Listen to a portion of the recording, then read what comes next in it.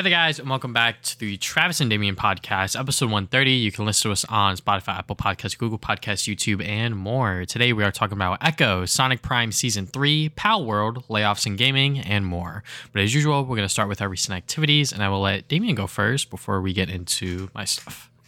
Yeah, so just like last week, or 2 weeks ago, I talked about RE4, so I just started playing that, and now I have finished it. And, I already was saying, the game was, really good. It was really fucking good. Compared to RE2 and even 3, 3 was already starting to lean more towards the action side of things. But, Resident Evil 2 was very, survival horror. You were supposed to, gather your resources, make sure you don't use too much shit, solve a bunch of puzzles.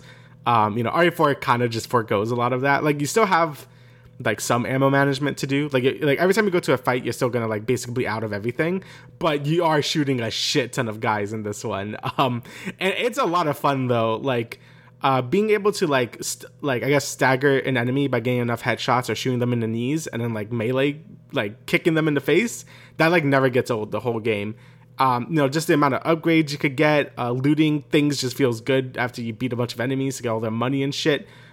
Gain all the treasures and slotting them into other treasures to sell them for more stuff. It's a very satisfying gameplay loop. And when people say, "Oh, I played RE4 the original 40 times and stuff," I'm like, that's crazy. But now I get it because the game has a lot of replay value just from using different weapons or just exploring other areas you didn't go to or stuff. There's a lot there.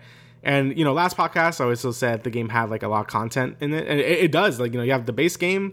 You have Mercenaries, which I did a little bit of, and it's super fun. Basically, put into one part of the map, and then you just gotta kill a bunch of guys and get combos, survive as long as you can, and get a better score. It's very addicting and a ton of fun.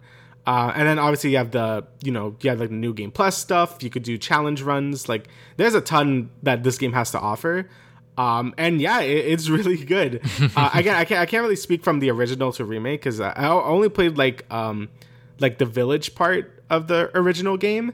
And to me, I think this is an improvement, but I don't think any of them cancel each other out. I think the original 4 still has the more goofy moments in them. This game is also goofy. Don't don't think it's that serious of a remake, but it does take itself a bit more seriously than the original 4. But I think they both could coexist at the same time, and I've seen a lot of people that like the original 4 also like the remake. So I think it does what it wants to do pretty well, being retains the spirit of the original while still being I guess up to modern times, I guess. And yeah, it was just a really good game. I can't wait to play more playthroughs of it and stuff. There's so many games, dude. There's it never stops. It's so many. I'm actually dying. But yeah, either way, RE4 really good. It's about 20 hours, so it's pretty long compared to the other RE games. But you got a big package there, so it's a great time. Next, I've been playing a bunch of Final Fantasy 14 because I was going to catch up on that game because last year I was barely able to play it because, again, so many games and I couldn't really dedicate a lot of time to it. But now I've been going back into it. I've been doing all the main story I missed, all the raids and dungeons I was missing as well. And yeah, it's been a really good time. Like I said, I think last time when Dawn Trail or when we were talking about most anticipated games, I'm very excited for Dawn Trail, the next expansion coming out. Coming at some point in summer, so I have a bunch of time to actually catch up with it. Because I don't know if I'm going to be able to play it too much more now because Persona 3 Reload is going to come out, and then Final Fantasy 7 Remake is going to come out, and there's a bunch of shit. But I'm doing as much as I can. Either way, I've been really enjoying Endwalker, and I'm really excited for Dawn Trail. And then next, I have Last of Us Part 2. So the remaster came out. We're going to do spoilers, by the way, but yeah. Go on. Okay, I'm not that. I'm 8 hours in. It kind of goes into some problems I already have with the game.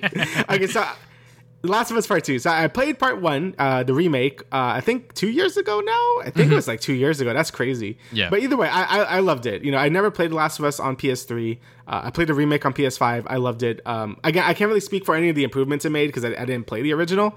But I thought the gameplay was actually a lot of fun because it does borrow a lot from Last of Us Part 2. Now that I'm playing Part 2, I'm like, oh, they basically just made it in part one, because all Yep. the systems are basically the same. So I never got that complaint where it's like, oh, Last of Us 1 gameplay isn't that great, because I played a remake and I thought it was really fun. But that was like one bit of the game. Also the characters and story. I thought that shit was very good. Joel and Ellie just have immediate like chemistry with each other, and all the other characters you meet you just kind of care for and stuff. And it was both great for gameplay and story. It was great. I can understand why so many people think it's like a 10 out of 10, because I think so too. It's a very well crafted game. So for Last of Us 2, obviously I've heard a lot of things about this game over the past 3 years, and I have done day one. So I've done Ellie day one. That took me like 7 hours to go through.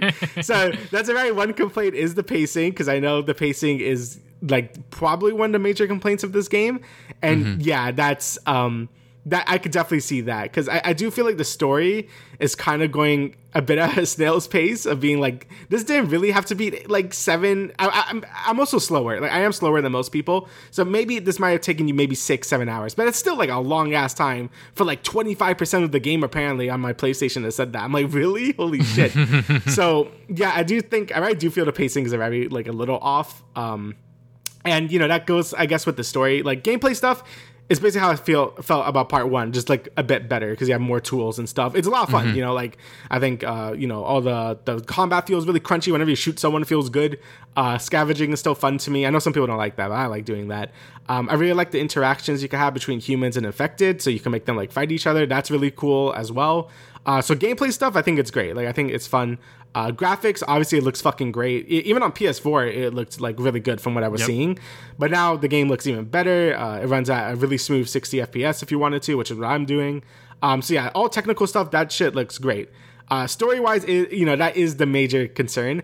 And to me, I definitely feel like I feel like all these new characters I just don't really care for immediately as much as I did with like Joel or Ellie, or even any of the other characters in Last of Us Part 1. I know I'm only 8 hours in right now, so I'm going to reserve judgment until I actually beat the game.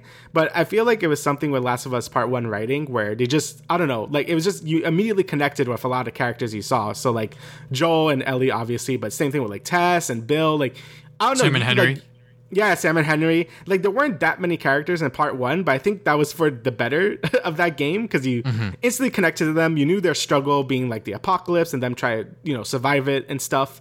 And it was just compelling the whole way through.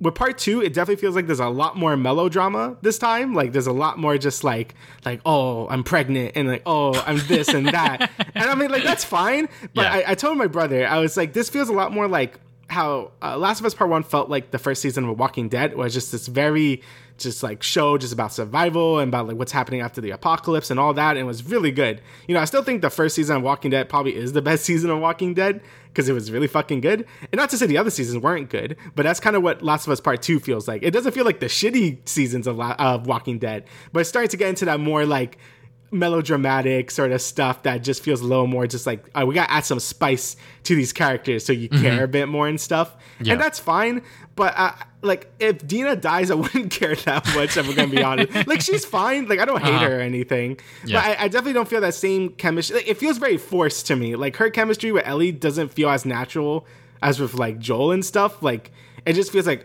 oh, I love you, Ellie. And I feel like they're saying it a lot more than like showing it, at least to me. I don't like hate her or anything. I just feel like it does feel a bit more forced. And, I haven't really spent time with Abby or anything yet, besides like obviously the scene. But so I don't really know much about her yet. So I'm going to reserve judgment until I play it.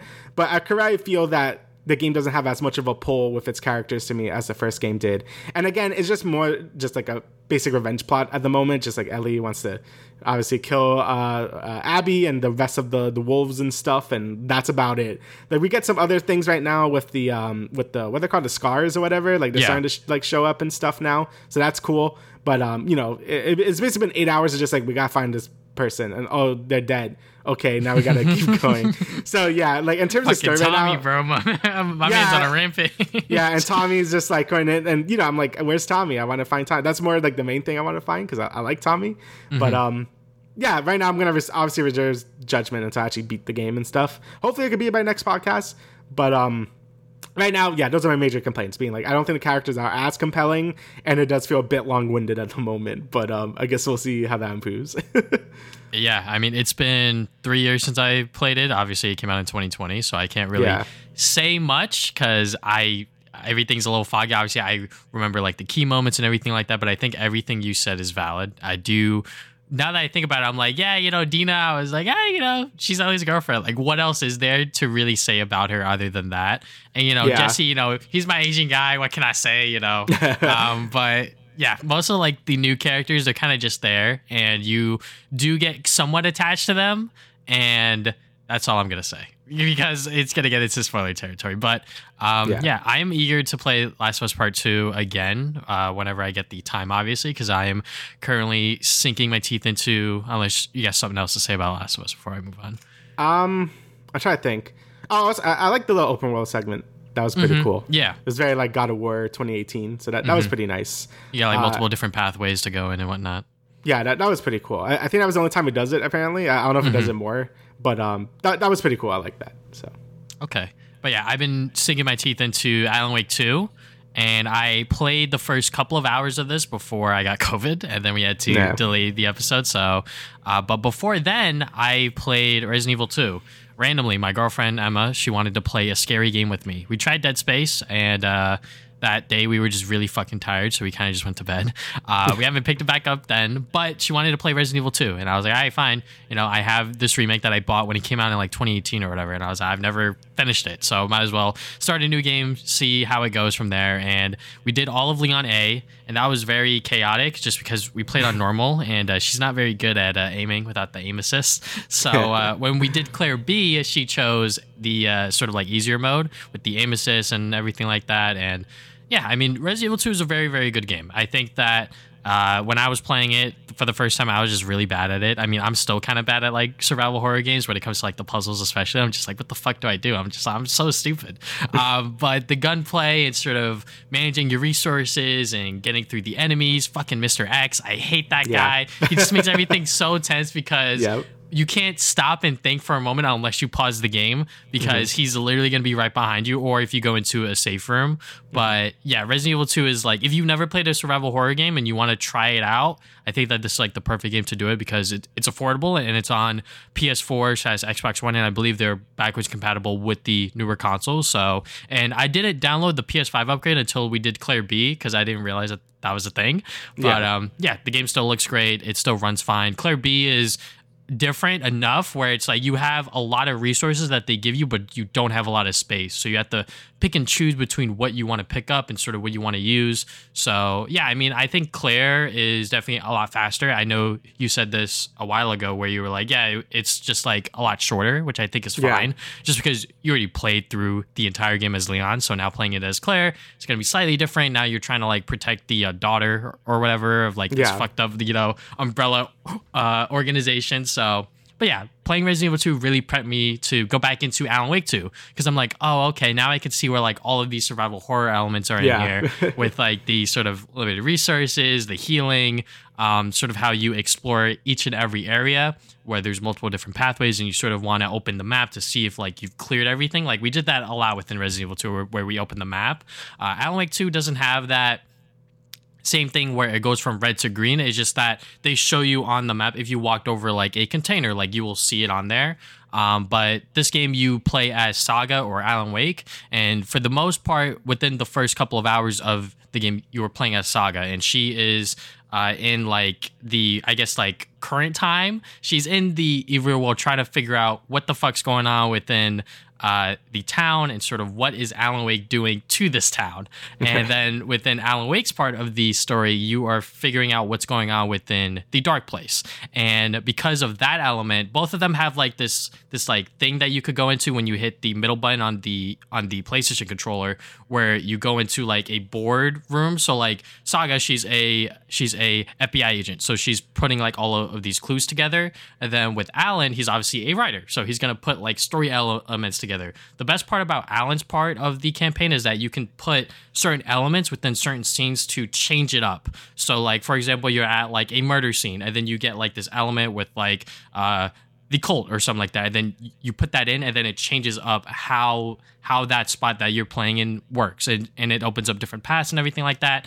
And it's very different from Alan Wake 1. Alan Wake 1 is very much like a survival, or not a survival horror. It's very much an action adventure game. Yeah. With some like horror elements. It's not like jump scary or anything like that. Fucking Alan Wake 2, man, I'm honestly like shitting my pants sometimes because I'm just like, fuck, man. Like, I don't want to go through, but I'm like, I gotta play this game because I want to talk about it. And it is just so scary. The sound direction, bro, because I'm playing with this headset and I'm playing on my monitor, whenever like the music starts kicking up or like there's no sound at all, I'm just like, fuck, man, I hate this game because it's just like, I'm so scared to just like walk around because I don't know what the hell is going to happen. I'm at the point now where I'm like 15 hours in and I can like kind of anticipate, like when I do a thing, I'm like, all right, I got to like get ready to like fight some people because like that's probably going to happen next. But man, fuck the sound direction, man. That shit actually like scares me because I'm just like, the music's tensing up or like there's no music at all. But yeah, I could see the hype behind Alan Wake 2. Alan Wake 2 is like well worth the $60 price tag, even though it is only digital. So you're kind of at like the sort of helm of like the of like those marketplaces, which sucks. But Alan Wake 2 is very, very good. I'm still like not done with it. I believe I'm over the halfway point, and you could switch between Saga or Alan Wake whenever you want. They encourage you to go back and forth. So what I do is that I finish one chapter of Saga, then I go back to Alan, and then vice versa. But you could go back whenever you want. Like you could do a little bit of Saga, do a little bit of Alan, and keep switching back and forth. And I think that that's like pretty cool. You know, like they give that player the freedom to play the game how they want to play it, uncover this mystery how they want to play it, and it's pretty cool. I cannot wait to actually finish it because this is a long ass game, and it has definitely been worth my $60 just because, you know, this is like, I guess like my second survival horror game, and I'm just like terrified, but also like really, really enjoying it. Yeah, that's kind of how I felt like last year when I played like RE2 remake, Dead Space remake, RE3 remake. Like playing all these games, I guess Last of Us to an extent. I wouldn't really count it, but I guess it's in the same kind of mode. I'm like, I think I really like this genre. and, you know, like, yeah, it kind of feels bad to get spooked, I guess, but it also feels good. So like, I'm like, I like this. It's really good. It gets you really fucking tense. Yes. Yeah, and I think that's a great feeling. I'm looking forward to playing Alan Wake 2. I do, maybe sometime this year when it's not as busy, I do want to play Alan Wake 1 and Control, and then get into Alan Wake 2. I definitely do want to do that. If not this year, definitely probably next year, but we'll see. I definitely want to do that though. So yeah, I didn't play Control going into Alan Wake 2, and you know, I kind of get what's going on still. I think that for the most part, you need to play Alan Wake 1, because if you go into Alan Wake 2, like, you're playing as Saga, and then once you go into Alan's story, it's like, what the fuck's happening? It's like, well, you didn't play Alan Wake 1, so you kind of don't really know how we got trapped within the dark place. Yeah. So I would definitely recommend you play Alan Wake 1 at least. I will go back and play Control at some point, because I have purchased it. At the same time, I bought Alan Wake 2, but I just wanted to play Alan Wake 2 because, you know, there's so much buzz and hype around it. But yeah, it is definitely living up to expectations so far. And then I have a few movies and TV shows. So first thing is that I saw Poor Things. This is the Emma Stone, Mark Ruffalo, Willem Dafoe. Like, this is like a stacked cast. We got everyone, and, yeah. You know, it's a pretty weird and interesting movie is what I will say. But it is very, very good. I think that you really do have to be like, I guess, like a sort of like cinema buff to really like, I guess, like really, really enjoy it. Yeah, exactly.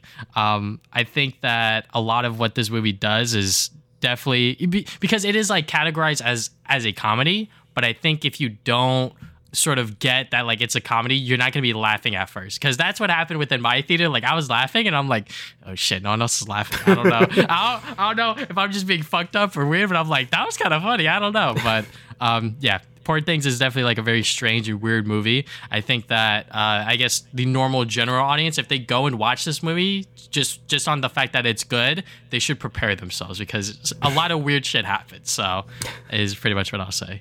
And then last thing I watched was Daredevil season 3. And we will obviously talk about Echo, but I just want to quickly retouch on Daredevil season 3. Yeah, this is the best season of Daredevil. I fucking love this show. I've literally been obsessed with it ever since we finished watching season 3, just because I'm just like, I cannot wait to see what Marvel does bringing this cast back together. And everything about season 3 is just so goddamn good. Like, no episode is wasted at all. The characters with Charlie Cox, Ellen Ellen and Deborah, like they are just so good as like that trio, and I cannot wait to see them interact once again on screen. And also the new characters with Bullseye and Agent Nadim. Agent Nadim is a brand new original character that they brought on for this show, and he is surprisingly like one of the best parts of this season, along with everything else surrounding it. I just really love Daredevil, and I cannot wait to see what they do with the Born Again stuff. But yeah, I guess that will transition into us talking about Echo.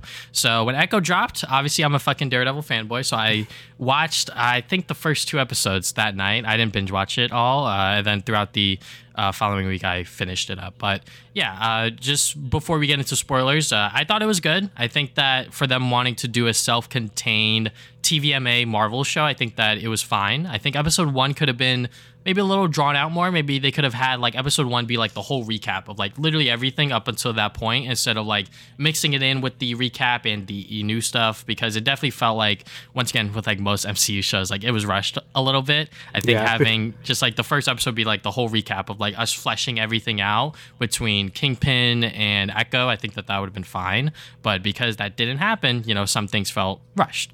But yeah, I think that the show overall is like pretty good. Obviously, the Daredevil cameo was like peak, obviously. But I think that the rest of the show is sort of what it's doing to introduce this new street level hero or anti-hero or whatever the fuck that they're doing into the MCU. It's fine. Yeah, I mean, I enjoyed it as well. I was actually surprised because, after I finished, I'm like, yeah, that was pretty good. So I went to like, to see what the general consensus of it was. And it seems like people were a little more negative than I was. Like, I think it has like a 6 on IMDb, which I would give it like a 7. I feel like most of the MCU shows are like 7s on there. And it's kind of weird that this one wasn't. But, I do think, what they're aiming for, the street level like hero stuff, I think it does feel different enough. Like, it doesn't feel like the other MCU shows, at least to me. The only part where it did feel like that is probably towards the very end, where they have to have like some big thing, which is fine. But I think the whole show overall definitely felt more of like what they want. I didn't watch Netflix stuff yet, so I don't know if it's like more like that. But it definitely did feel different enough where it felt pretty refreshing to watch after watching so many of the Marvel shows on Disney Plus. So it did feel pretty good to see that, and it was cool to see that I guess continuing after Hawkeye, because you kind of have to do that at least. I think. Yeah. You could kind of get what's happening. Like the show explains everything pretty well. Like like when they say it was going to be off of Daredevil and stuff. Like you don't really need. Like I was fine not watching Daredevil and watching this, so you're fine if you didn't do that yet. But I do think Hawkeye, you probably do need to watch that just a little bit, so you get more of the Echo stuff and like what happens, like what leads to this and stuff. But I think as its own self-contained thing, I think it was pretty good. Yeah, I think that as a Daredevil fanboy, it was nice to sort of get that backstory to see him fight Maya. But I think besides that, you don't really need to watch Daredevil. Obviously, you will get a lot more characterization with Wilson Fisk, sort of when he talks about like, when my father was killed, and like Daredevil fans are like, what do you mean you did it? And then obviously like at the end, he's like, yeah, I killed him with this hammer that they didn't have the same exact hammer for, or whatever the fuck happened there. But yeah, I think that for this show being about Echo and sort of having Wilson Fisk become like, I guess like the main villain with this street level hero thing that they're trying to do, I think that it was done very, very well. Having Wilson Fisk sort of come into the show and have Vincent once again portray this character was a lot of fun. And having showing what kind of lengths that he was trying to go to have this relationship with Maya was also very interesting, because that is kind of like what the character is. Like if he cares about something, he will try to like put his best foot forward. But one thing that people were pointing out on Twitter was that like, he had like that whole, I guess like the eye thing with the whole, like sign language shit. Sign language thing. Yeah. And then some people brought up that like within the first season of Daredevil that he fucking learned Mandarin for like his underworld shit. And I was like, that's like a very like key thing where like he wasn't willing to learn signing for her. Yeah. But he was willing to learn another language for that. So I'm not sure if that was intentional or whatever, but just seeing this character back again within the MCU in the way that it is like awesome for me. Yeah, I will say like the casting on Kingpin is like has always been like super fucking great. Like when I see that guy, I'm like, yeah, that's Kingpin. I'm like, that's like legit. Like you can't get better casting than that. Like, you know, obviously his acting is great. He looks like fucking Kingpin. Like it's just like it's great, the casting on him. And you know, I think the rest of the show's characters are pretty good too. I think the main issue is that it did feel like it needed more episodes. Like it was only 5 episodes and most of them were like 30, maybe 40 minutes. So it really wasn't that long to begin with. So like, I feel like we need it would have been nice to get more characterization for her friend. I forgot what her friend was even called. Like that would have been nice because, you know, that seems to be a pretty important person to her. And she only got like maybe like a few scenes like that was like mostly about her and stuff. So that would have been nice. But it was cool to see like, you know, the that tribe's traditions and stuff. I don't know if that's what they actually like believe in and stuff, because at the end of this series it's just like thanks to this tribe for helping us with like this show. So I don't know if that's like the actual folklore or whatever, but it's pretty cool if it is, because you know I think they did a good job sort of showing that shit. And I did have like the dumbest thought, you know, when she was like evoking the power of like her past ancestors and like, yo, it's like Sly Cooper. Stop. like, no, you're a fucking idiot. Yeah, like, she's such a dumbass. It's like, yo, Tennessee Cooper, like fucking grind rails. I mean, yeah, it was pretty cool. Yeah, with the whole Native American stuff, you know, like that was like a thing that I think some people were hesitant on, because the director was like, her power is stupid, where she could just echo and sort of like mimic other people's moves. And I was like, I don't know, that seems kind of cool. But the way that they tied it in with this stuff, it's sort of this new interpretation of it, I was like, okay, yeah, like it makes sense. I think episode 5 or 4, I forget when she like talked to her grandma and she was like, you're an echo or some shit. I was just like, this is so corny and so stupid in the writing. But you know what? I'll let it slide. I think that, I guess like the final fight scene between Maya and Wilson Fisk and sort of her just like talking to him and sort of being like, yeah, no, fuck you kind of thing. I was like, okay, yeah, you know what? That's fair. But yeah, I think that the way that they sort of characterize Maya and sort of how they brought in her backstory with the whole car accident, how she got from Oklahoma to New York, and how she met Wilson Fisk, and sort of how they started working together with her uncle or her dad or whatever. I forget. Yeah, exactly. it's her dad. Yeah. Yeah. So, you know, all of that stuff, I think that it was all pieced together pretty nicely. Obviously, it's going to be a little jarring because now they're making the Netflix stuff canon. So it's kind of like, where was Vanessa? And sort of where does this show take place in everything? Right. Because, you know, it is kind of like weird to see like, oh, you know, like he was building this relationship with Maya, but where was Vanessa during this time? And sort of how did all that happen? Et cetera, you know? So obviously MCU timeline shit is obviously going to get fucked up now, because no one really thought that these Netflix shows were going to be canon. Not even myself, but hey, here we are. Marvel is in a fucking shithole when it comes to Daredevil and sort of like this like street level thing that they're trying to push. So they're like, all right, well, we got all these shows, so we'll just make them canon. But going back onto this show, yeah, I just really like what they did with sort of like Wilson Fisk and sort of his relationship with Maya, because that is like a pretty key thing within the comic books as well, and I think that they adapted it pretty nicely, all things considered. Yeah, I think they did pretty well. Like you could tell, like Kingpin did care about her to, you know, like to go after that much trouble to like get her, but you could also tell, like, you know, he still probably just wanted to like use her just for like, you know, because she's strong. Because, you know, like what she says, like if he really did care, he would have learned sign language himself and stuff, and he just didn't. So he just made like a fancy like Google Glass to do it for him. But yeah, I actually really did like their dynamic, where even for her, like she also cared about him, but you know, he's obviously a bad person, and she has like, you know, her actual family to like look after her and stuff. So like I thought even at the end she didn't want to like hurt him or anything. So I don't know, I thought that relationship was really good, because it wasn't like a black and white thing. It was like this really like confusing thing, and I thought that was really good. Like same thing when he beat the ice cream guy, like because it's just like he didn't give her ice cream, and you know, you could tell like he does care about her and stuff. And yeah, I don't know, I thought that relationship was really good, because of like how like weird and complex it was, you know. Yeah, I mean, obviously, like the TVMA stuff, you know, it was mostly just like them going over the top with the violence and the blood and everything like that. You know, nothing ever touches the Netflix stuff by far. You know? It wasn't that bad. Like, it was just blood and stuff. Like, yeah, like I know about the car door scene in the Netflix. Exactly, so exactly. Yeah, but yeah, it was nothing like that. Yeah, so. But I definitely hope that they push the TVMA stuff a little more, especially within this upcoming Daredevil series, because obviously, like, you know, violence doesn't necessarily have to be there, but when you have sort of this other Daredevil series that you're sort of taking from and you're now making a new one, you kind of have to have that same tone, if you will. But yeah, you know, I think that for the show as a whole, you know, the fight sequences were pretty good, all things considered. I think that there's maybe too much cutting here and there between certain fight sequences, like the one within the roller rink. I think that one people were complaining about because there were a lot of cuts. I didn't notice it when I was watching. Maybe I'm just stupid or whatever.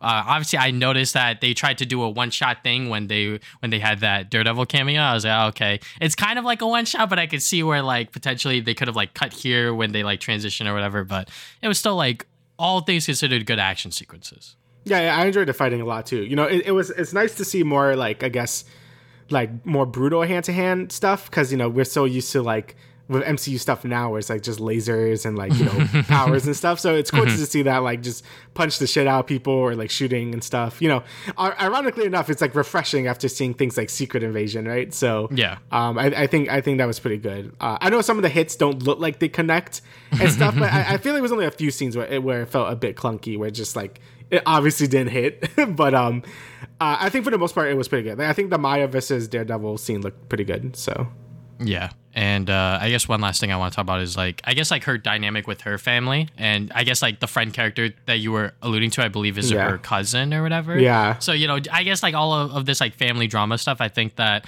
was done pretty well as well. I think that, you know, sort of her having that conflict with her grandma, you know, it's just like, you two just need to talk. I was like, yeah, I think that is just like the best course of action there. And I think everyone was sort of just like echoing that, if you will. But yeah, I think that making us care about her family dynamic and sort of the people around her and us getting to know her town within Oklahoma was done good. I forget the fucking joke character that we first meet within episode 1. Which Biscuit? Are you talking about that guy? Yeah, that guy was pretty fun. Yeah, I like Biscuit. Yeah, he was pretty fun.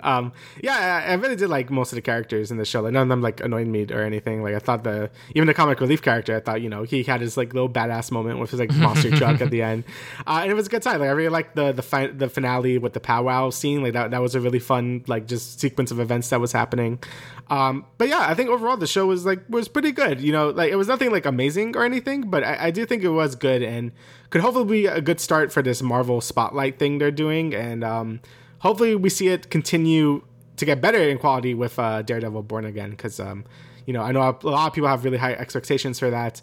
And if they mess it up, I know a lot of people would not be happy about it. So hopefully they could really like learn the mistakes of this show and then like sort of like improve upon it in the next Spotlight. But overall, I think it was pretty good.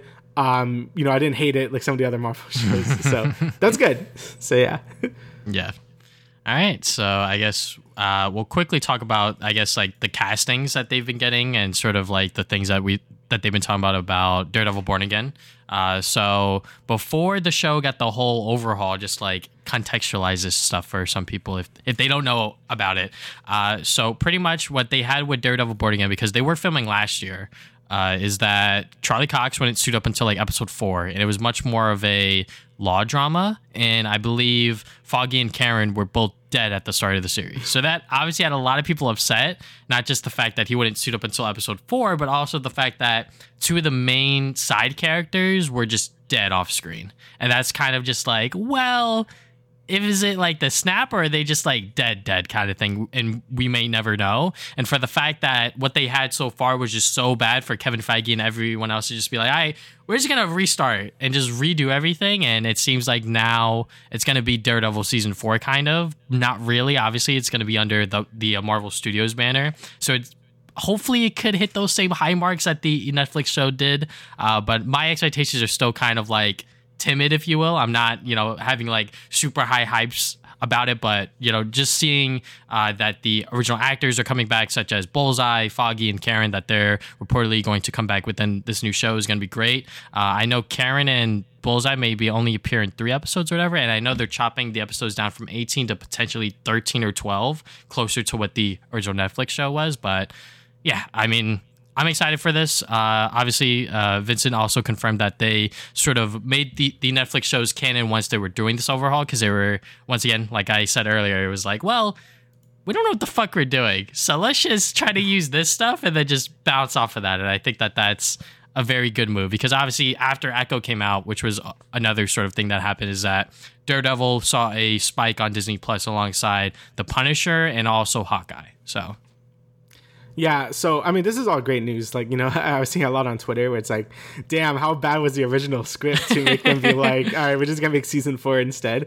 But I think this is just less work for them too. Like, I think like you already have the groundwork covered, and you know, just get the people that want to make Daredevil, let them do it. But it's canon to the MCU, and there you go. That's it. That's all you gotta do. So, you know, I think it'll keep all the fans happy, and it'll keep things like less messy, at least like from the outset. I mean, it already looks like it's gonna be less of a messy production, because it's like look what the fuck they were doing with the other one. So yeah, this should hopefully keep everyone happy, but I guess we'll see.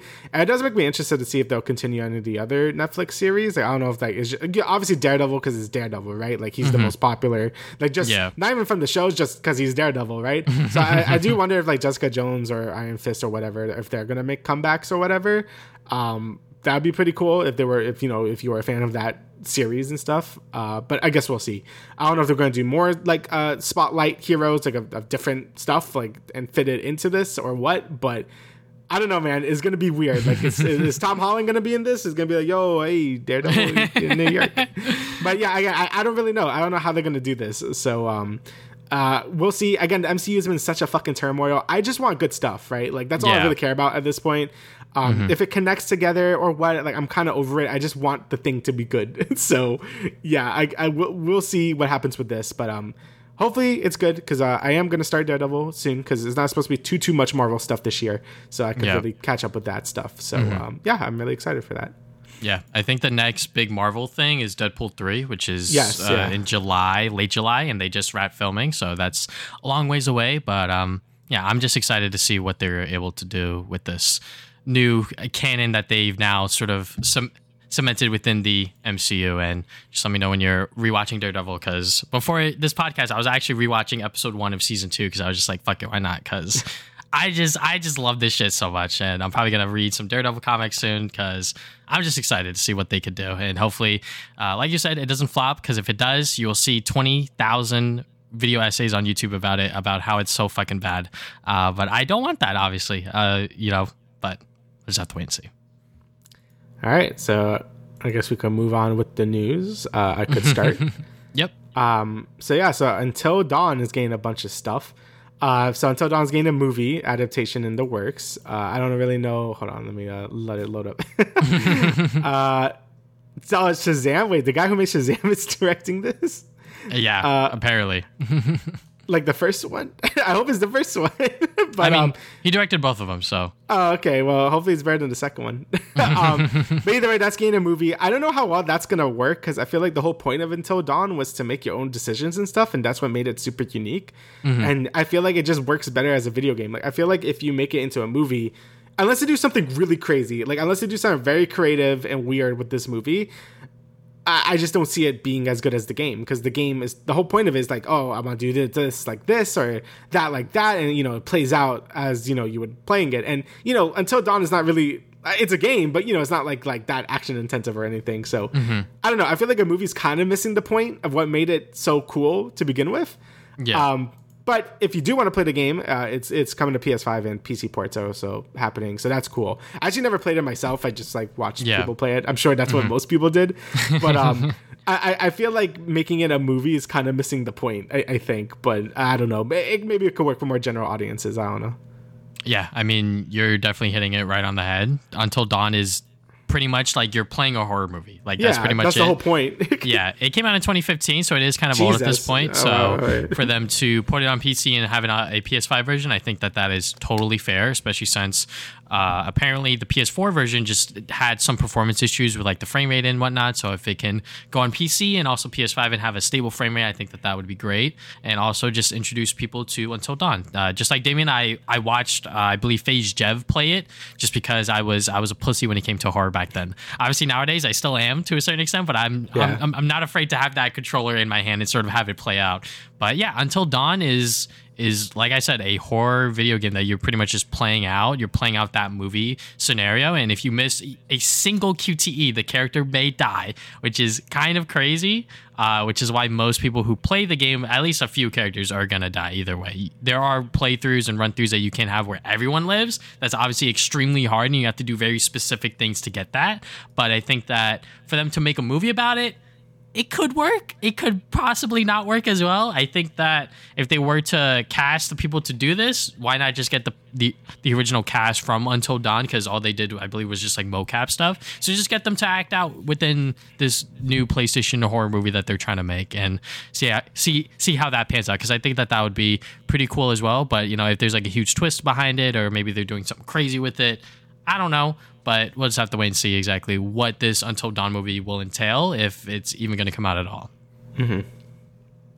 All right, so now we got a What If version of Star Wars is reportedly in the works, and they have officially shown What If Marvel Season 3. So first with the Star Wars thing, a What If version of Star Wars. I don't know how I feel about this. I mean, obviously, me and Damien have very negative opinions on the Marvel What If stuff so far, just because it's just been like kind of trash. There's a few standout episodes between both seasons, but I can't say that the whole seasons between both of them were good.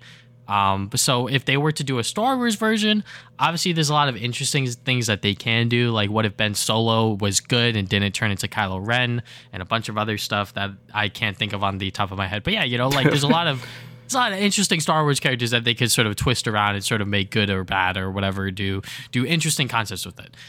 Will it be good? I don't know. I just hope that they don't connect everything together. Like, that's just like my one thing, is that if you're going to do a anthology series about what if, quick little stories, just don't connect them. Like, there's no reason to connect them at all. And with this whole Marvel What If Season 3, I'm just like, all right, well, we got Sam Wilson. Like, that's cool. We haven't seen him since fucking the Falcon show. I think that is awesome to see him in something, at least. But the mech stuff looks pretty cool as well. I cannot deny that. Seeing that Captain America mech, I'm just like, okay, yeah, like that looks cool. But like, other than that, it's like, what are these stories going to be? Are they going to be engaging enough for me to be like, okay, yeah, like that was worth my 30 minutes of time? Or is it going to be another What If Season 2 scenario? I'm like honestly shocked they're even continuing it, because like I don't really like hear that much people talk about to begin with. Mm-hmm. Like I'm shocked ahead of season 2, and I'm even more shocked they're considering it for Star Wars. Like I would rather them continue Visions. Like again, I thought Vision season 2 was fucking great. Mm-hmm. Like I thought season 1 was like pretty good, but I thought season 2 was like so unique and cool, and I loved it. Like along with Andor, like I think that's some of the best like Star Wars, like I guess more like stuff on the side that's really good, like they're not movies, I guess. So I'd rather put their money into that. But I guess if we're arguing a what if Star Wars thing, like you said, just don't make it connect. Come up with some interesting stuff, I guess. But even then, I feel like a lot of the what if situations in Star Wars are more like generation spanning. So if you put like, what if Obi-Wan like died in Mustafar or some shit like at the end of episode 3, then that's gonna have to be a whole thing, I guess. But I don't know. I feel like there's a lot of cool things you could do, but I also feel like I don't care enough for that to happen. And again, with Marvel What If Season 3, I'm just like, all right.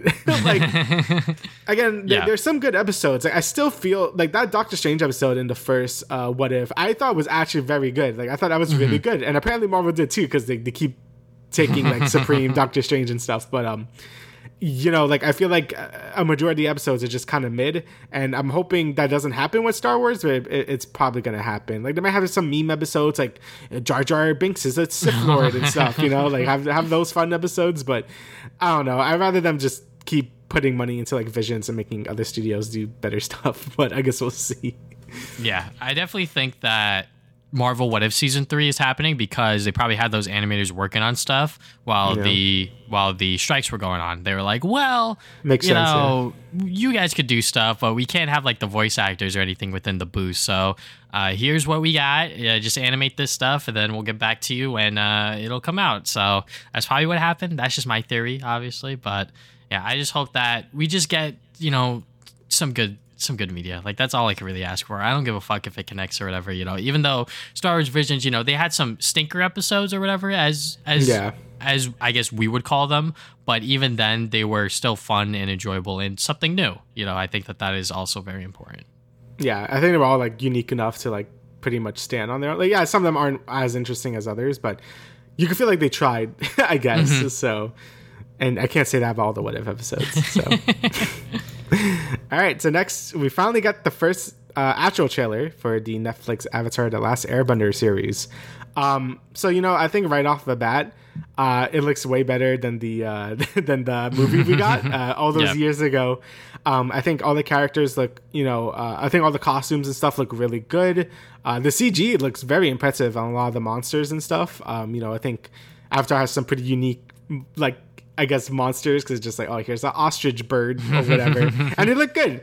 And I think from some of the bending they've been showing, actually looks really good. Like the fights and stuff, since Avatar very took from a lot of real life sort of fighting styles in the show, I think it actually translates very well into live action, just them fighting and stuff. And the effects look good as well. The movie, the Shyamalan movie looked fucking terrible with its effects, but this movie, I'm sorry, this show's effects looks really good, and the fighting looks pretty good as well.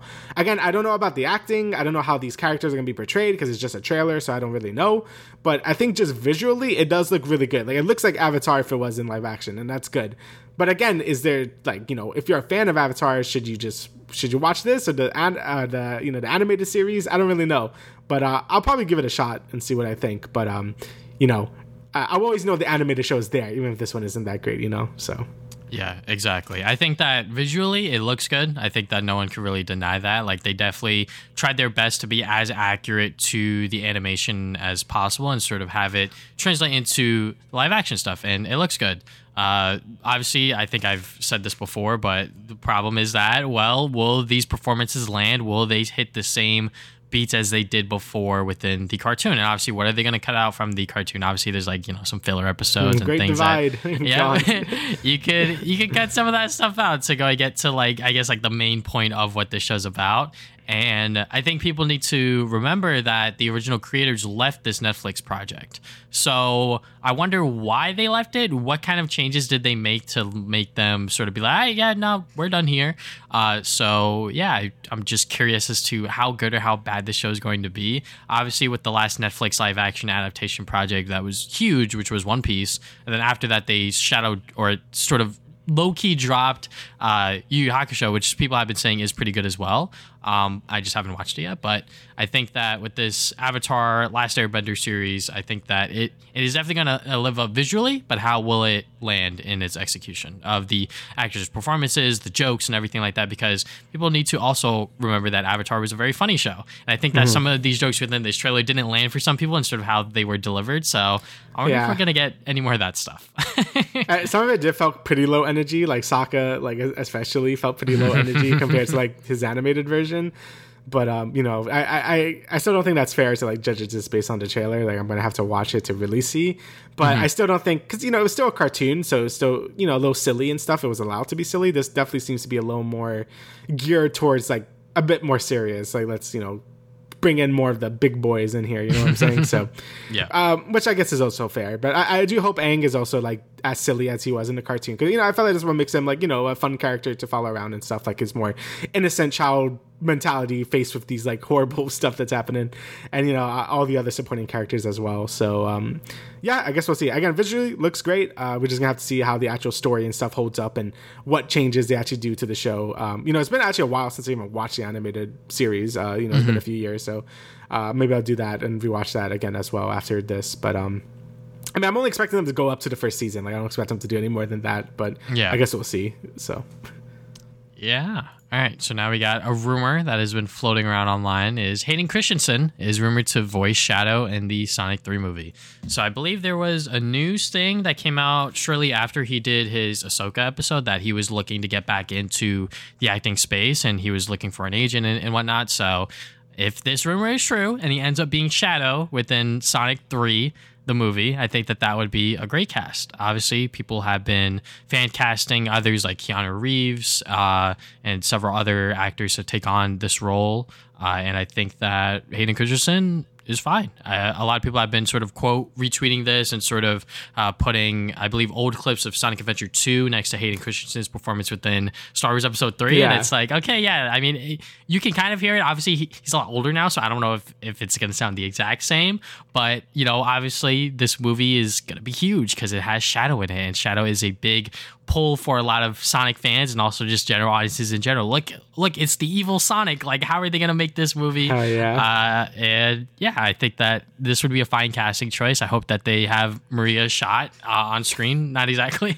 But, you know, I hope that they deliver Shadow's story justice. That's all I can really hope for. And, you know, if Hayden Christensen is the voice behind this character, I'm all for it. Yeah, I mean, I wasn't, when this news first, like, well, not news, rumor, when the rumor first broke out, I was just like, can I see that? And then I went to, you know, rewatch some like episode 3 clips. I'm like, yeah, you know what? I could see that as Shadow. Again, his voice is, you know, I don't know how his voice is like now, because, you know, he talked a bit in Ahsoka and whatever, and it still sounds kind of the same. But, you know, I don't know. I don't think he has ever really like voice acted too much before. So it's going to be interesting to see how he brings that into Shadow. But I could definitely see him as Shadow opposed to like Keanu Reeves. Like Keanu Reeves' voice is too deep for Shadow, I think. But, you know, I guess we'll see. Again, Shadow voices, you know, you're always going to think of Jason Griffin, right? Because he was the one that did, you know, him originally, I guess. Yeah. Same thing with, I really like Prime's Shadow voice. Like, that's probably my new favorite Shadow voice. We'll talk more about that when we get to it. But, you know, I have a certain, like, idea of what a Shadow should sound like, and I think he could nail it. So, either way, I'm very excited for this. You know, when that post-credit scene dropped and it was Shadow, I fucking freaked out. I'm like, no way to doing that. Like you said, I want Maria to be shot. We need it. So, yeah, I guess we'll see what's going to be canon, what's not going to be. Are they going to do Shadow the Hedgehog shit? Is like Black Doom going to be in there? I don't know. I want at least like Biolizard and shit, but I guess we'll see. So yeah, either way, I'm like way more hyped for this. Like I don't know. I feel like I'm unnecessarily hyped for this movie for no reason. So I hope it's good, but I guess we'll see.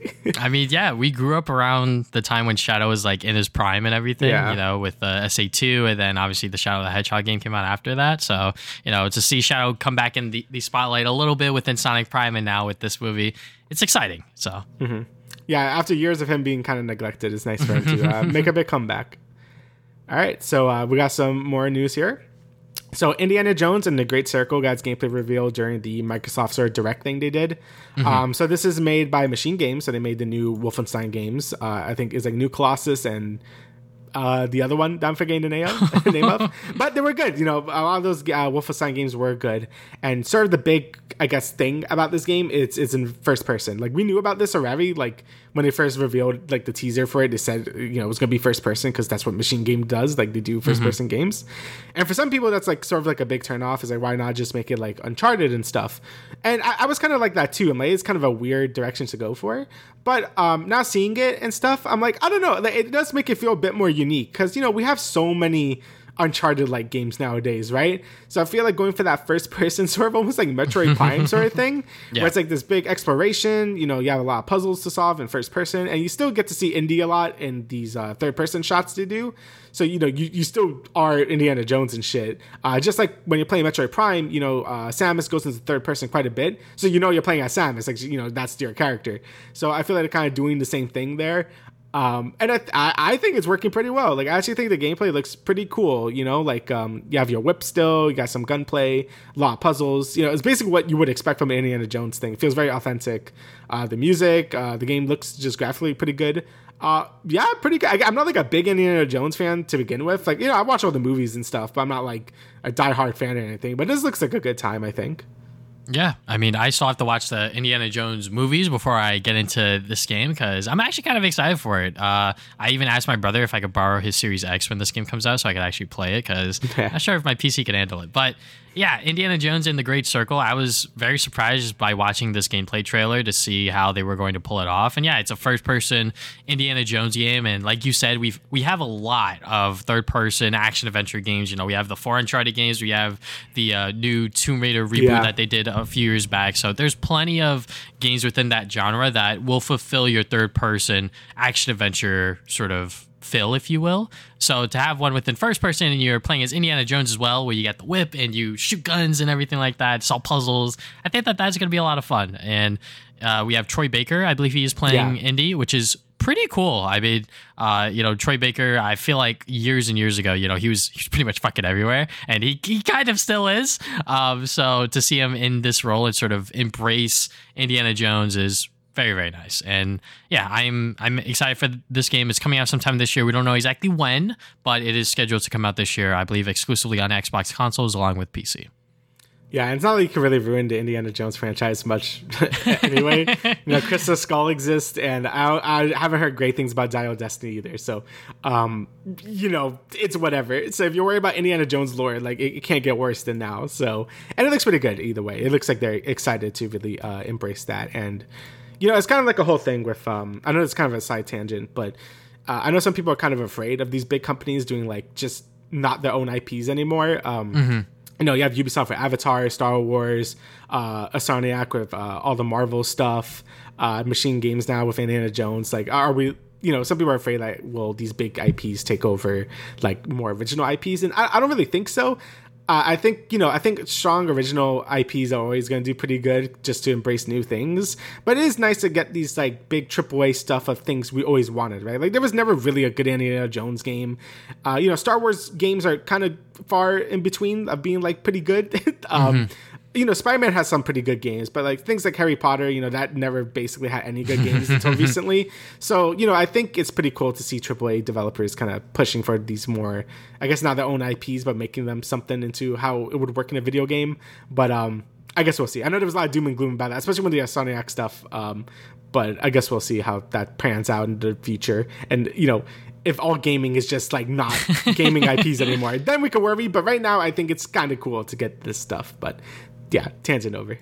Yeah, I mean, I agree with you. I think that, having these AAA studios take on these big IPs is good because it allows the industry to introduce games to potentially new players as well. Like, I'm sure that there's a lot of people that played Hogwarts Legacy that possibly haven't played a game in a few years because it's like, I love Harry Potter. And it's like, well, now you got a really good AAA Harry Potter game, despite, J.K. Rowling and all that other stuff, you have a really good Harry Potter game now. And same thing could be said with this Indiana Jones game. And I'm sure some of those people that really wanted to play a Indiana Jones game may have played the Uncharted games at this point. So now to get one with the official sort of like Indiana Jones license and sort of have that whip and sort of all that gameplay stuff, I think that it's going to be a lot of fun. And, when we get to the point where there's maybe too many, I guess, like AAA IPs only, I think that's when we could panic. But I don't think that's going to happen anytime soon because we still have great games like Alan Wake 2 that came out last year that's like still people are getting impressed by, including myself. So I think that we're still far from that. And, obviously Insomniac Games are still continuing with their Marvel stuff, but, they have some other things that they're working on behind closed doors.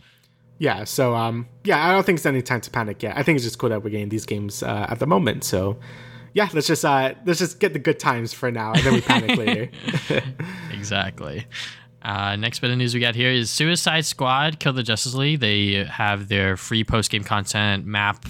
They showed it off, and the first season, they're going to have a playable Elseworld Joker along with a bunch of other playable environments, new guns, new episodes, etc., etc. So, yeah, I mean, I haven't played the game yet. I watched a little bit of Tarek, who's a Valorant/CSGO streamer, play because obviously he got sponsored to play it, and he sucked ass at it, I'll be honest. But just seeing like the elements of it where it's like after every single level, you get to see how much damage people did and sort of like that score bar and everything like that. I think that could be like a lot of fun, even though like this game has been through hell when it came to, I guess, like press and everything like that. I think that when the game does come out, it's probably going to do well and it's probably going to sell a lot of copies because that's the same thing that happened with Gotham Knights. And Gotham Knights came out and it was actually like broken and kind of bad, but people like me still bought it because it's like, well, I could play as one of the Batman sidekicks and play with my friends. Like that's like a cool thing to do. And even though that the Suicide Squad characters are not as well known as, Robin, Nightwing, etc., it's like, well, you get to play as 4 superhero characters, one of them being Harley Quinn, who's pretty recognizable, and now we're gonna eventually get the Joker. I think that the game is probably gonna be a lot better than people are expecting. Yeah, I mean, it's kind of weird with this game. I don't think this game is going to do well as a live service game. Like, I don't think it's going to have the legs for that. But I think as a solid 15 to 20 hour co-op game, I think it's going to be pretty okay. Like, I think, from what I've been hearing from the previews and stuff, like, people actually have been really enjoying the cutscenes and stuff. Like, they think it's pretty funny. Just, like, just playing it together, like the movement and stuff is good. And, you know, if you just want that solid 15-hour co-op experience, I think it's going to deliver that. The thing where I think it's going to falter is definitely on, like, it being a live service game. Like, I just don't see it having enough legs for that, you know? Like, just, like, from the gun variety, from how the characters all just, like... Yeah, they're there, but like they're all just using the guns anyway, so it doesn't really matter. Like that's where I think the game's gonna fall apart. Like I think the initial experience is gonna be pretty good. I mean, that's basically the same thing that happened to the Avengers game. Like, you know, people pan on it, but you know, the initial campaign was pretty good for a lot of people. And just like afterward, it couldn't really keep up with the live service like demand and stuff. And I feel like Suicide Squad is going to have the same similar fate. Because when I look at gameplay, I'm like, it does look fun. Like, you know, I think the traversal looks like a ton of fun. It looks really pretty. I think the cutscenes, like some of the scenes I have seen, that was hard to say, are pretty good. Like I saw a lot of the Flash stuff and it was pretty funny. So I think the game is going to be like kind of a mixed bag, but I think initially people might like it a lot more than they are saying at the moment. Because, you know, it is really negative and I do understand that. But I think the game will do sort of okay in the beginning, but I guess we'll see. Yeah, and because it's coming out so early on in the year, I feel like when the game does go on sale on Black Friday, because it probably will do that later this year, there's going to be another spike of people that are going to play it, probably me. I'm not sure. I might buy it at launch. I'm not entirely 100% sure because it is a $70 purchase. Yeah. And like we've been talking about on this podcast, there's a lot of fucking games coming out that we still need to catch up on. So... yeah, I'm still excited to see how Suicide Squad Kill the Justice League does, just because it is just such a polarizing game, and I fucking love those. So yeah, I mean, I actually been really enjoying polarizing games a lot more because usually I end up feeling pretty okay about them, but it's just nice to see the discourse around them and like see what I think about it because you know you can only get so much from Twitter, right? So like it's nice to actually experience it yourself and what your own opinion is going to be. So I think that's fun if you have the time for it. Obviously. All right, so last thing we have here is Princess Peach Showtime. We got some more transformations to show Cowgirl Peach and Ninja Peach. Mm-hmm. And yeah, it looks great. I think the designs look really cool. I think the game's aesthetic in general just looks like super neat. It's very like, I don't even know how you describe it. It's very like Kirby meets like Thousand Year Door kind of because it has like the whole stage play sort of thing going on. But you know, I don't know. It kind of reminds me of Kirby, I guess, because it's more cutesy and shit. I guess. But you know, I am unironically pretty excited for it. Like, you know, I think the transformations look like a lot of fun. Again, my main concern about this game is just if the gameplay elements will all connect cohesively enough. So it won't be too jarring. That's still my major concern with this game because, you know, if you're playing as Ninja Peach or I guess one of the more combat-oriented transformations and then you go into, like, Detective Peach, would that be, like, a weird drag to the pacing or what? You know, like, there's a lot of things that make me a bit concerned with this game, but it does seem very unique, and I just love the aesthetic of this game. Like, it's very good. And, you know, Peach is having her own game again after so long. It's also really cool. So I do hope it sticks to landing, but I guess we'll see. But yeah, it looks really cute, and I'm kind of excited for it. Yeah, I got the shit pre-ordered. My girlfriend wants to play it really, really badly. But yeah, it's coming out March 22nd. I'm excited for it. I think these new transformations, Ninja and Cowgirl Peach, are, you know, pretty much just like additional forms that you could take on and just new powers and new abilities. And like you said, you know, the gameplay styles, how is that all gonna mesh together? Is it going to be as cohesive as they think it is, or is it going to be a sort of like a hodgepodge mess? I don't think so. I feel like Nintendo, you know, they've worked on the Kirby series for a while, and obviously this is taking some inspiration from that with like the different transformations, and obviously like every single thing has a different gameplay style. And I feel like most of these sequences aren't going to take that long, and you're going to move from one stage to the next, and I hope that the tutorials to explain everything is not going to be too drawing and too dried out, because, you know, I know Nintendo is known to just like make sure that like everyone who's playing, even if we're like us or like who's like 25 years old or like a kid who's playing, like they know what the hell they're doing, because, you know, if you're sort of having this young player sort of do all of these different things, are they going to know how to be Kung Fu Peach and then go back to being Cowgirl Peach or whatever the hell is going on? So yeah, but I'm excited for it. I think that this is going to be, you know, a pretty solid Princess Peach game, and like you said, it's been a while since we've had one of those. Yeah, it's not since the DS, so it's been a very long time. Yeah, now we will move on to some big hitters within the news. First, we're going to talk about the layoffs within the gaming industry, and then last, we're going to talk about Palworld versus the internet, as I like to call it. Yes. But first, the layoffs. So the gaming industry, this was happening towards the end of last year as well, where there were a lot of companies just laying people off, and that has really come full force as of today and as of, I believe, a few days ago. A few days ago, Riot Games laid off 530 people, or 11% of their staff, and they've also axed Riot Forge, which I believe is partially why they axed so many people. But Riot Forge was their indie publishing thing that just did not pay off, and I could see why, because League of Legends players, is going to be hard for them to play anything else but League of Legends. Trust me, my girlfriend is getting into League of Legends, and she doesn't want to play anything else, and it kills me sometimes.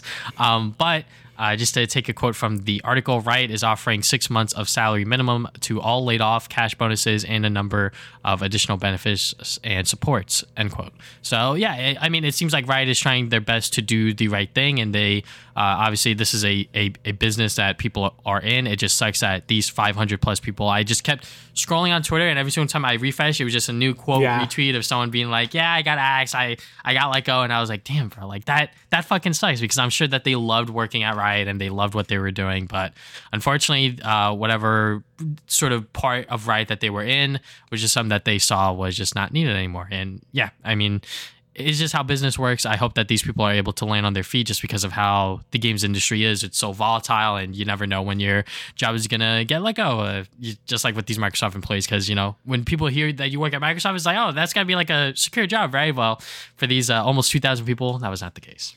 Yeah, dude, this was like really sad to read because, I actually really like the idea of Riot Forge a lot because, I always think that, I basically stopped playing League for like many, many years at this point. I mean, I played it recently and it is fun, playing ARAM. I'm like, I remember why this is fun. I do like ARAM. ARAM is always fun. But, I think the League world is so expansive that you could do a lot more with it. And I thought that was obviously Arcane really expanding the lore with that and just being a great show in general. And then with the Riot Forge stuff, also expanding on different characters and stuff. But, the games just weren't selling very well. And there were good games. Like on Steam, they have pretty good review scores and stuff. I think it's because Riot just never really advertised them as well as they probably should be doing. Yeah. And, as a result, and they were probably just doing it too much. Like they were just doing too many things at once. It's just like, here's all these games, like indie games are publishing all at once. And I think it was just a bit too much for people. It was like 3 in a year, and I think that's a lot. People only have so much time to dedicate to that shit. So, and I think them axing basically the whole publishing branch of it is just really sad because I think it had so much potential that could have been done a lot better with. And they're only going to publish one more game, which is the Vandal City Tale, and like that's it. which it's sad. Like I do. It does suck that they only did it for like one wave of games and now they're just done with it. And it's also sad for anyone that plays Legends of Runeterra because apparently they're also axing a bunch of things from that. They're only going to focus on the PvE from now on, and that game probably isn't going to last much longer anyway. Yeah. But I guess I didn't want to refocus on the live service games like Valorant, TFT, and League, and soon Project L and the MMO they're still making.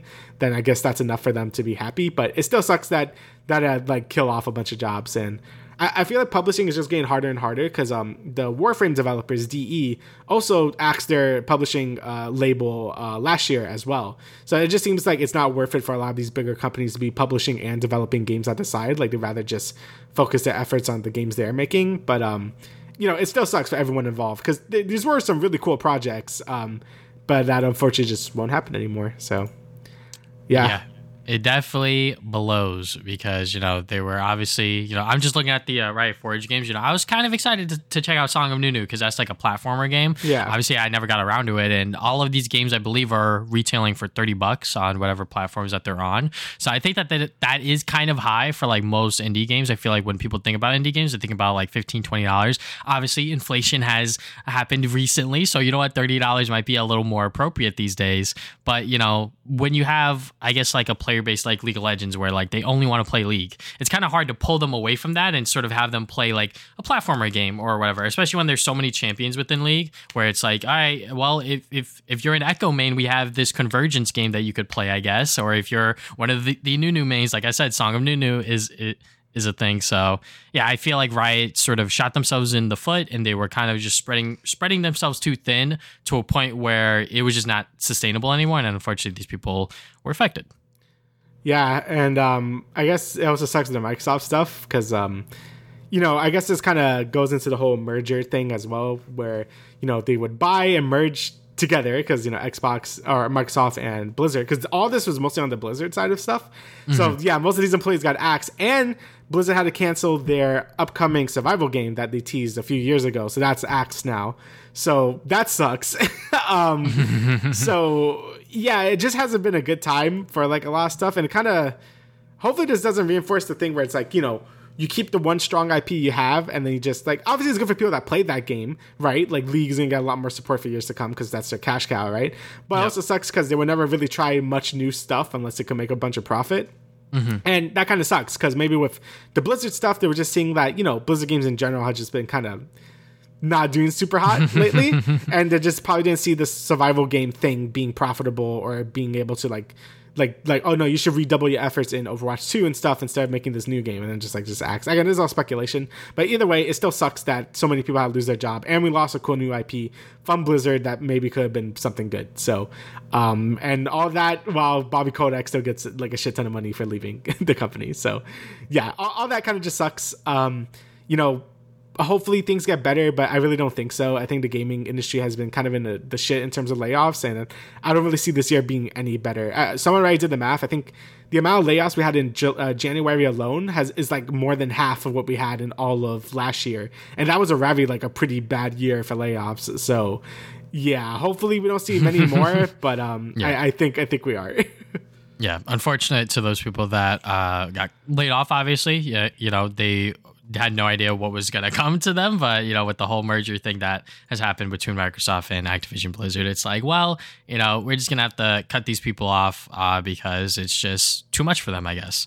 And yeah, it does suck that they've also are kind of just like, well, we got Overwatch, World of Warcraft, and Diablo. Why do we need this new Odyssey game? Let's just shove it in the trash, which is unfortunate because, like you said, it just reinforces this idea between these developers to be like, well, we got this really big thing, so let's just keep making this really big thing better, and you're gonna stagnate yourself, and there's not gonna be as much creativity or innovation within the industry. A lot of the innovation happens nowadays within the indie front because obviously they have fucking nothing to lose, which I feel like most of these big companies also don't really have a lot to lose other than money, and money is obviously like a thing that runs these businesses, unfortunately, but it is just the way that things are. People are constantly bringing up the whole Iwata thing where when he was president, when the fucking Wii U was like in actually like the shitter, he was taking a cut and he wasn't cutting people below them. And there's like multiple quotes about it being like, well, you don't want to scare your employees if you're cutting other people out because that just creates a hostile work environment or something like that. I don't know if that quote was actually from Iwata or what, but that does it just sounds true, where it's like you see your homies go and it's like, well, shit, am I next? Kind of thing. It's like, should I be looking for another place to work at? So when your leader is the first one to be like, I'm gonna take a price cut or sort of like a cut from their salary, it's like, okay, well, shit, we gotta like better up. We gotta fucking lock in right now and make sure that we're doing better as a company and as a whole for the industry. But yeah, like it's just also better just for one dude to take a gigantic pay cut than thousands of people losing their jobs and having nothing. Even if the severance is good, which is nice from Riot, it's still like shitty that like mostly when all these companies are, we're making record profits in the last few years, and then like we have the most layoffs we've ever seen. So yeah, something isn't adding up there. More like just the fat cats getting fatter with all the money. So yeah, not great. So hopefully this stops, but I don't see it stopping. Especially when Microsoft is now currently over $3 trillion, but that's neither here nor there. Yep. All right. You take the floor with this one because I haven't played Palworld, but I have been keeping up with the discourse surrounding it. All right, so Palworld versus Pokemon versus Dance Dance, what we have here. So this has been a shit ton of like discourse around this game. So if you don't know what Palworld is, it's basically a survival game with not Pokemon in them, basically. So it has the gameplay loop of like some like Ark or Minecraft or whatever, and you have a bunch of Pokemon running around, basically, but they're not Pokemon. But that's sort of where the issues kind of come into play here. So the main discourse is on the Palworld designs themselves, or I guess the Pals designs themselves. There's been a lot of allegations against I think Pocket Pair is the name of this developer, of the models of the Pals. So there's a few things here. One is the fact that a lot of the pals just look like Pokemon. Like, a lot of the assets look like from different Pokemon. There's a good Twitter thread kind of having like a comparison between all the Pokemon they kind of like stole bits and pieces of. And honestly, yeah, like a lot of these pals basically look like Pokemon. Like, there's one that looks like Cinderace, but it's grass. There's like a not Quagsire. There's a not Luxray. Like, there's a lot of like designs that are basically like, I'm gonna take this design and change it up a bit.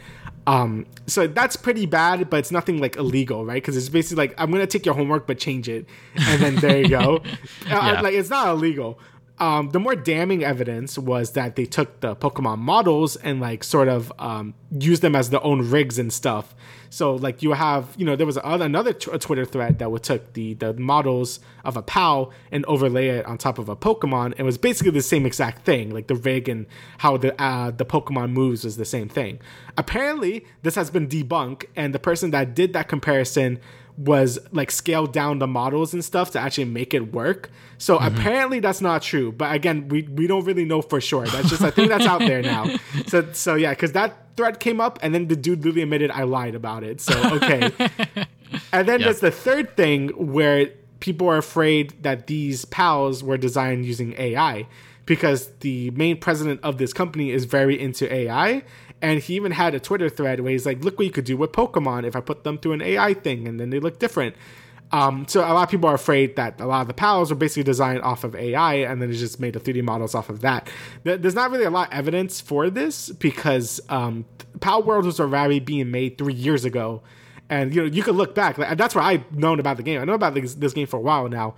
And a lot of the designs still look the same. Like, yeah, they're still copying from Pokemon, but AI was like shit 3 years ago. Like, it wasn't producing the amount of like crazy stuff it could do now. So I don't really think that's true in terms of the POW designs. Maybe some of them, but we don't really know for sure. So yeah, those are all the allegations. It basically boils down to, is it shitty that a lot of the monster designs basically aren't original at all and they're like just super derivative of Pokemon? Yeah. Is it plagiarism? We don't really know yet. So that's sort of like the whole thing that's going on at the moment. And it's been a huge Twitter flame war at the moment. Some people like that this game is doing so well because it might show Game Freak how to make a better Pokemon game. Other people are defending Game Freak, saying like, maybe even if Pokemon games aren't good right now, you still shouldn't steal designs and stuff because it's just like immoral and stuff, and you shouldn't do that. And I think both of those points are correct. And we had some more brain dead takes from some other people being like, artist integrity doesn't matter as long as the thing is good. And I don't really agree with that either. I think that's a pretty not great way to view like art or products or whatever. Yeah. So yeah, either way, those are all the major points that people are having. Basically, people are just not comfortable with the fact that this game borrows so heavily from Pokemon designs and even from other games in terms of gameplay and stuff. And from what I think about all this is, I agree. Like, I think that it would have been cool if the Pocket Pair made their own original designs, because we see a lot of other Pocket Monster games like Yokai Watch or Digimon. Like, they might have some things that look like similar to other like to Pokemon, but they are pretty unique. Like Yokai Watch especially, even though I think the gameplay is not great in Yokai Watch, I do appreciate a lot of designs. Like, it just takes like the traditional Japanese spirits and stuff and makes them like cute and stuff, and I think that works really well. Something with Digimon, you have some crazy ass designs there. For Palworld, a lot of them are just like, this is like not a Meowth or whatever, So yeah, that's kind of lame. But I do think in terms of like actual gameplay and stuff, it actually is a lot more refined than had any right to be. And I guess this is where I'll talk about like, I guess the game before we get into some of the other stuff. So I played around 4 hours of this game. And yeah, it's fun as fuck. So unfortunately, yeah, the game is fun. Like, it borrows a lot from actually Pokemon Arceus, where there's just Pokemon. I'm just gonna call them Pokemon, whatever. There's just Pokemon everywhere, and you can capture them with your Pal Sphere, and it works exactly like Arceus, where you can just throw the ball at them and then you capture them. Everything is real-time combat. There is no turn-based, so when you have your Pal out by just pressing E, you can summon them. They will attack with you, whether you're shooting them or whatever. You can just like your Pal is also doing stuff with you. And on top of that, it adds survival elements, so you could make your base. You could explore the map, which I believe is not randomly generated. It's like a set map for everyone, so like the level design like feels a bit better than other survival games would do. And yeah, you have the typical survival gameplay loop of getting resources, building a base, but you combine that with catching a bunch of Pokemon and shit and raising them up. And it does a cool thing where both of them could connect together, where you can have some pals that are like kind of shit, that are not good at combat, they could be good at doing base building stuff. So you could put them in your base and they start building up stuff, or they could automate a bunch of stuff for you, so they could gather wood for you or mine and stuff. And that's really cool. Like, I actually really like how it combines the monster like taming genre with the survival stuff, and it kind of feels like the next step, not for regular Pokemon, but it definitely feels like the next step for the Legend series. Like, if Arceus, and I loved Arceus, like if Arceus had this type of stuff too, I think it works super well, just having the survival game element with the monster catching stuff. And yeah, it just blends together really well. You have like big bosses you could fight. I think the gameplay is fun enough. Like, obviously it's janky because it's early access and shit, but I think both of the gameplay elements combine together super well, and has been honestly pretty addicting. But you know, I'm still not for them basically taking a lot of Pokemon, because I'm looking at these pals and I'm like, yeah, that's a Sobble, or that's a Quagsire. Like, I'm like, that is just like, that's a Ninetales, you know, like, it's just very obvious where they took a lot of the elements from. It's just legally distinct Pokemon, right? But then we have some more controversy here. So someone made a Pokemon mod, straight up Pokemon mod for Palworld that got DMCA'd from Nintendo. So this basically just took all the models from Palworld and just made them Pokemon. So you have like Wooloo and Pikachu and Torchic and shit. And yeah, Nintendo did not like that. But also you have to keep in mind, this mod maker was also like, he wanted you to pay for this mod, so that's also probably was a big no-no, because you can't profit off the off others' IPs, obviously. So that's also another reason why it got taken down as well, which also, you know, people aren't talking about as much on the headlines, but yes, that was another thing that was happening. And then lastly, the Pokemon Company has made an official statement yesterday about all of this being, I think they have like a whole section about, inquiries regarding other companies' games, basically being like, don't do that. Like, don't take our IPs, don't sell them, that's not okay and stuff.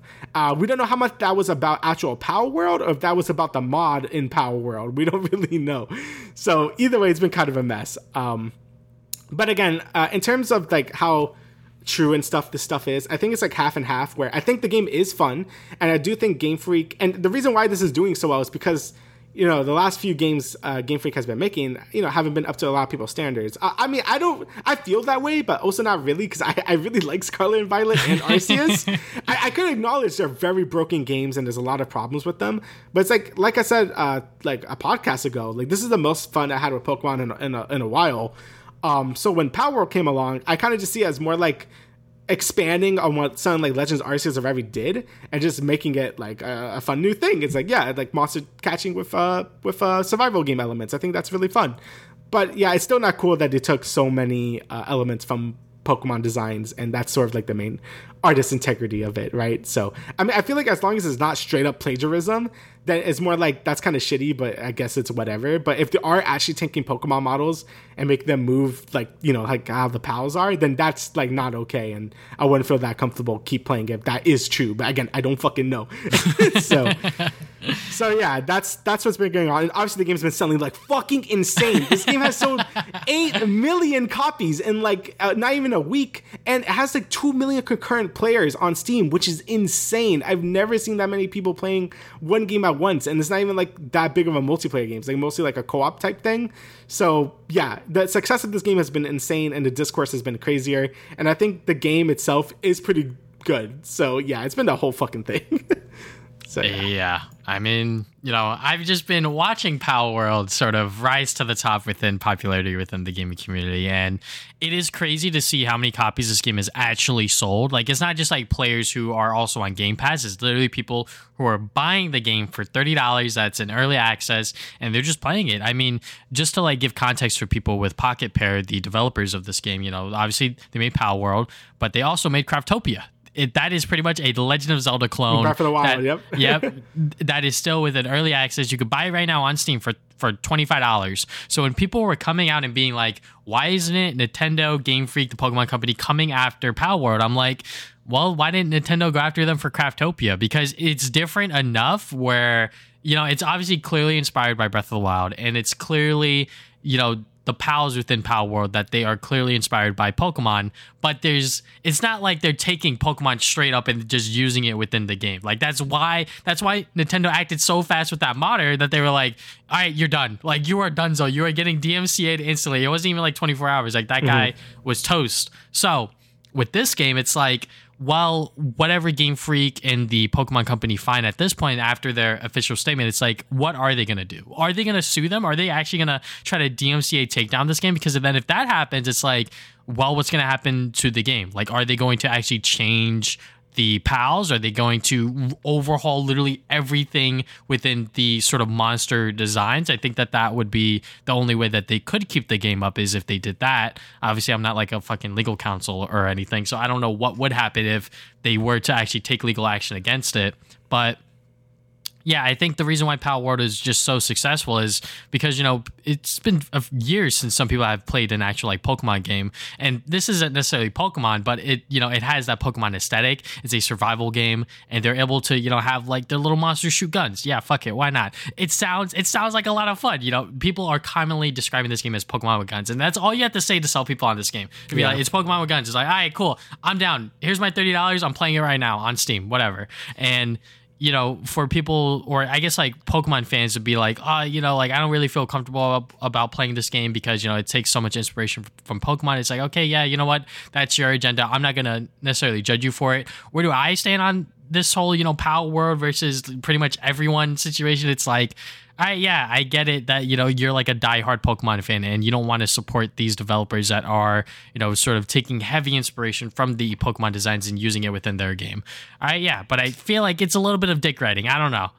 I feel like the Pokemon games recently, like you said, like you enjoy the recent adventures, but there's a reason why I haven't played a Pokemon game in years. It's probably because I just hear so much bad press about them. Every single time a fucking new one comes out, it's just like, it's broken, it's janky. Is it really worth my time to really play if it's going to run at like 15 frames on the Nintendo Switch? I don't know. Will I have fun with it? Maybe. I'm not entirely sure. But am I going to pay that like $60 price tag to find out?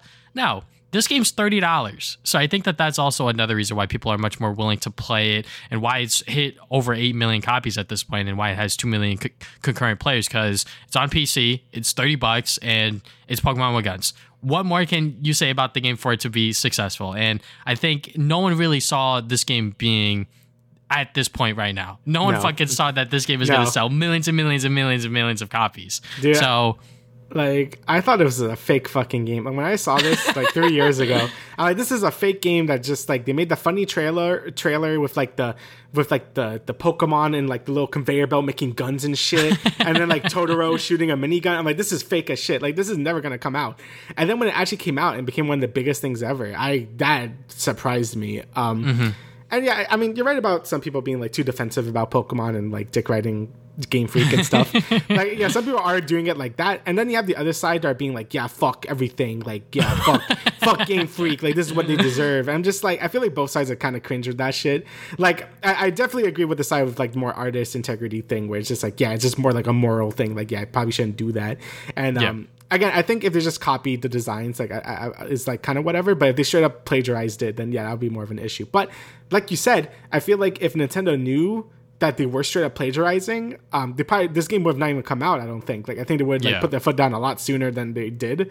So, but I guess we'll see. Like in the coming weeks, if they do have a case about it, then this game will be put off Steam and shit. But I think it's been way too popular so far for Nintendo to like actually have any grounds to like copyright. Like, if anything, Pocket Pair could probably be like, oh, a parody.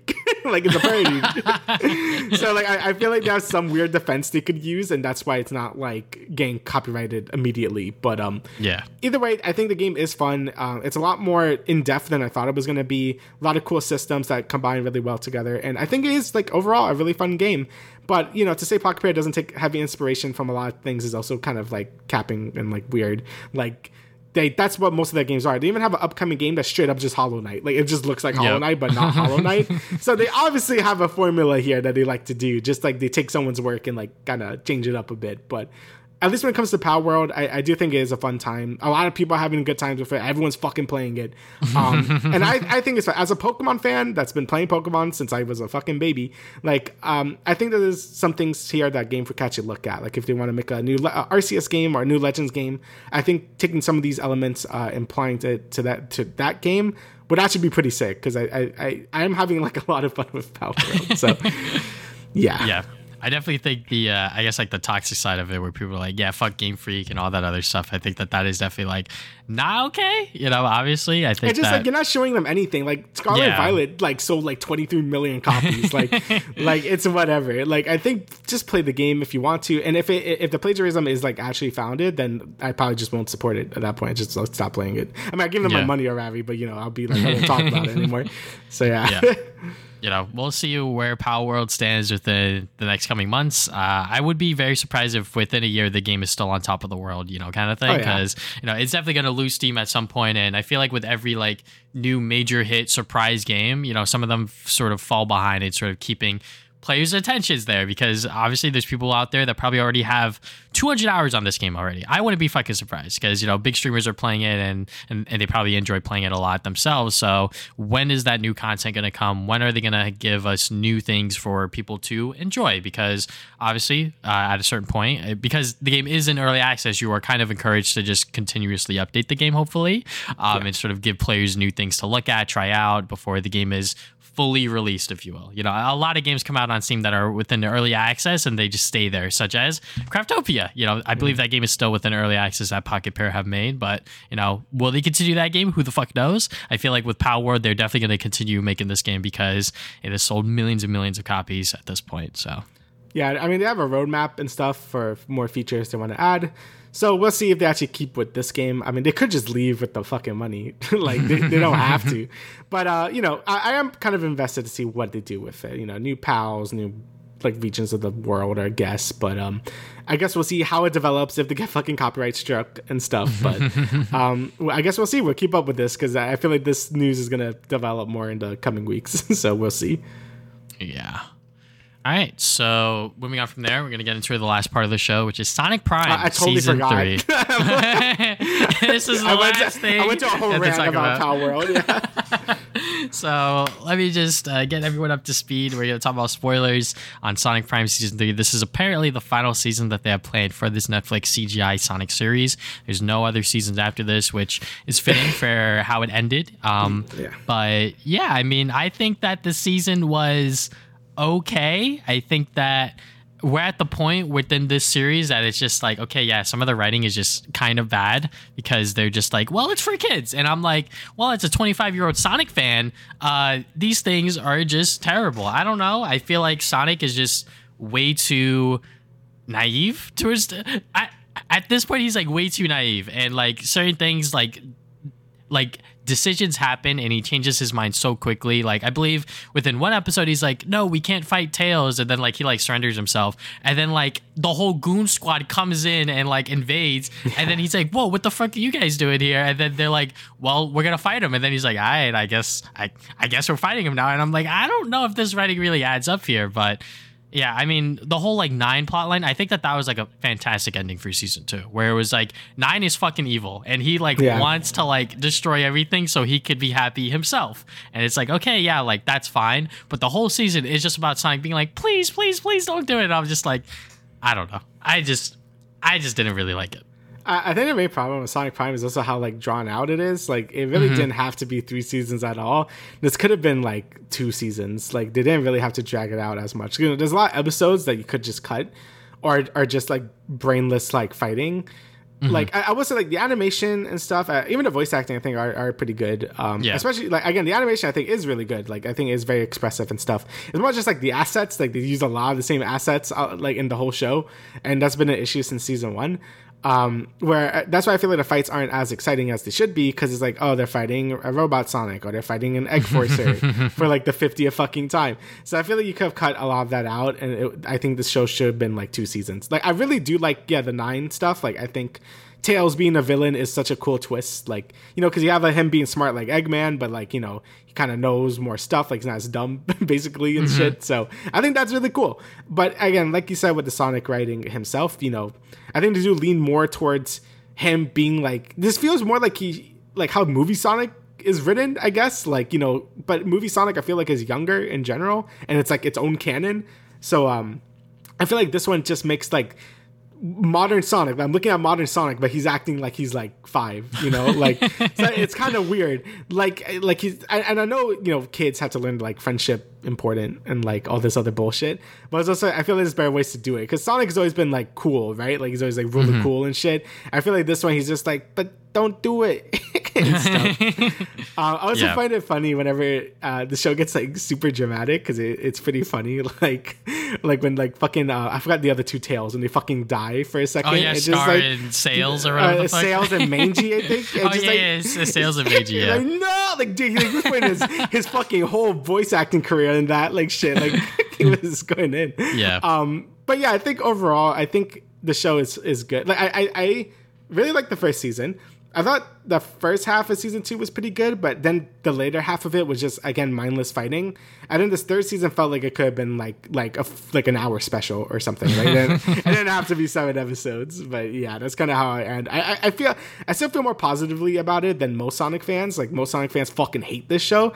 I think it's just okay. I think there's just some things that could have been done a lot better. So yeah, I definitely feel like, you know, this is just like, I guess a syndrome of it being like a kid's show, if you will, like them marketing it as like a Netflix kids show. So that sucks about it. But, you know, there are obviously good things about it, like you said, with the animation. I think that a lot of the fight scenes, they were animated very, very well. Yeah, they are, Like, I believe when it was Sonic and the Knuckles variant versus 9, like I think that yeah, like, that looks sick. Yeah, that fight sequence, I was like, damn, we're like up close and personal. We're seeing Knuckles like fucking throw hands. Well, okay, I can see it. I can see what they're doing. And obviously, like the voice acting is like amazing. I think that everyone really does bring it their all. And obviously, with Shadow's voice actor is praised infinitely every single time it's so Sonic good, Prime dude. is talked about. Yeah. And the interaction with the roses, I think I really, really like that part, because it was just like, oh, you know, like girly pop, you know, like we're working together, you know. Girl power, girl boss. It's just a lot of fun, you know. I think that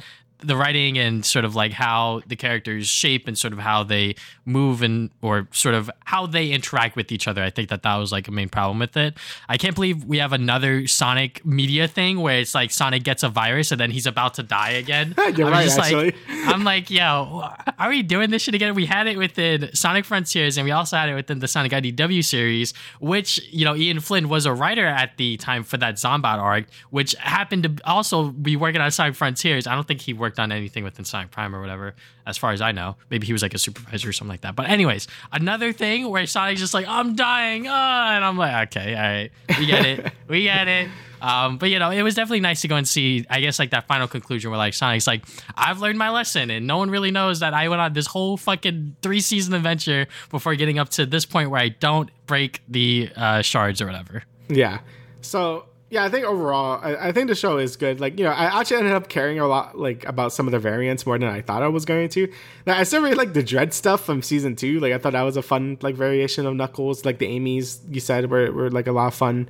You know, when they had the whole fucking endgame moment when they're all like gonna fight. I'm like, what is this? But no, I think overall I feel pretty positive about the show. Like all the things I said.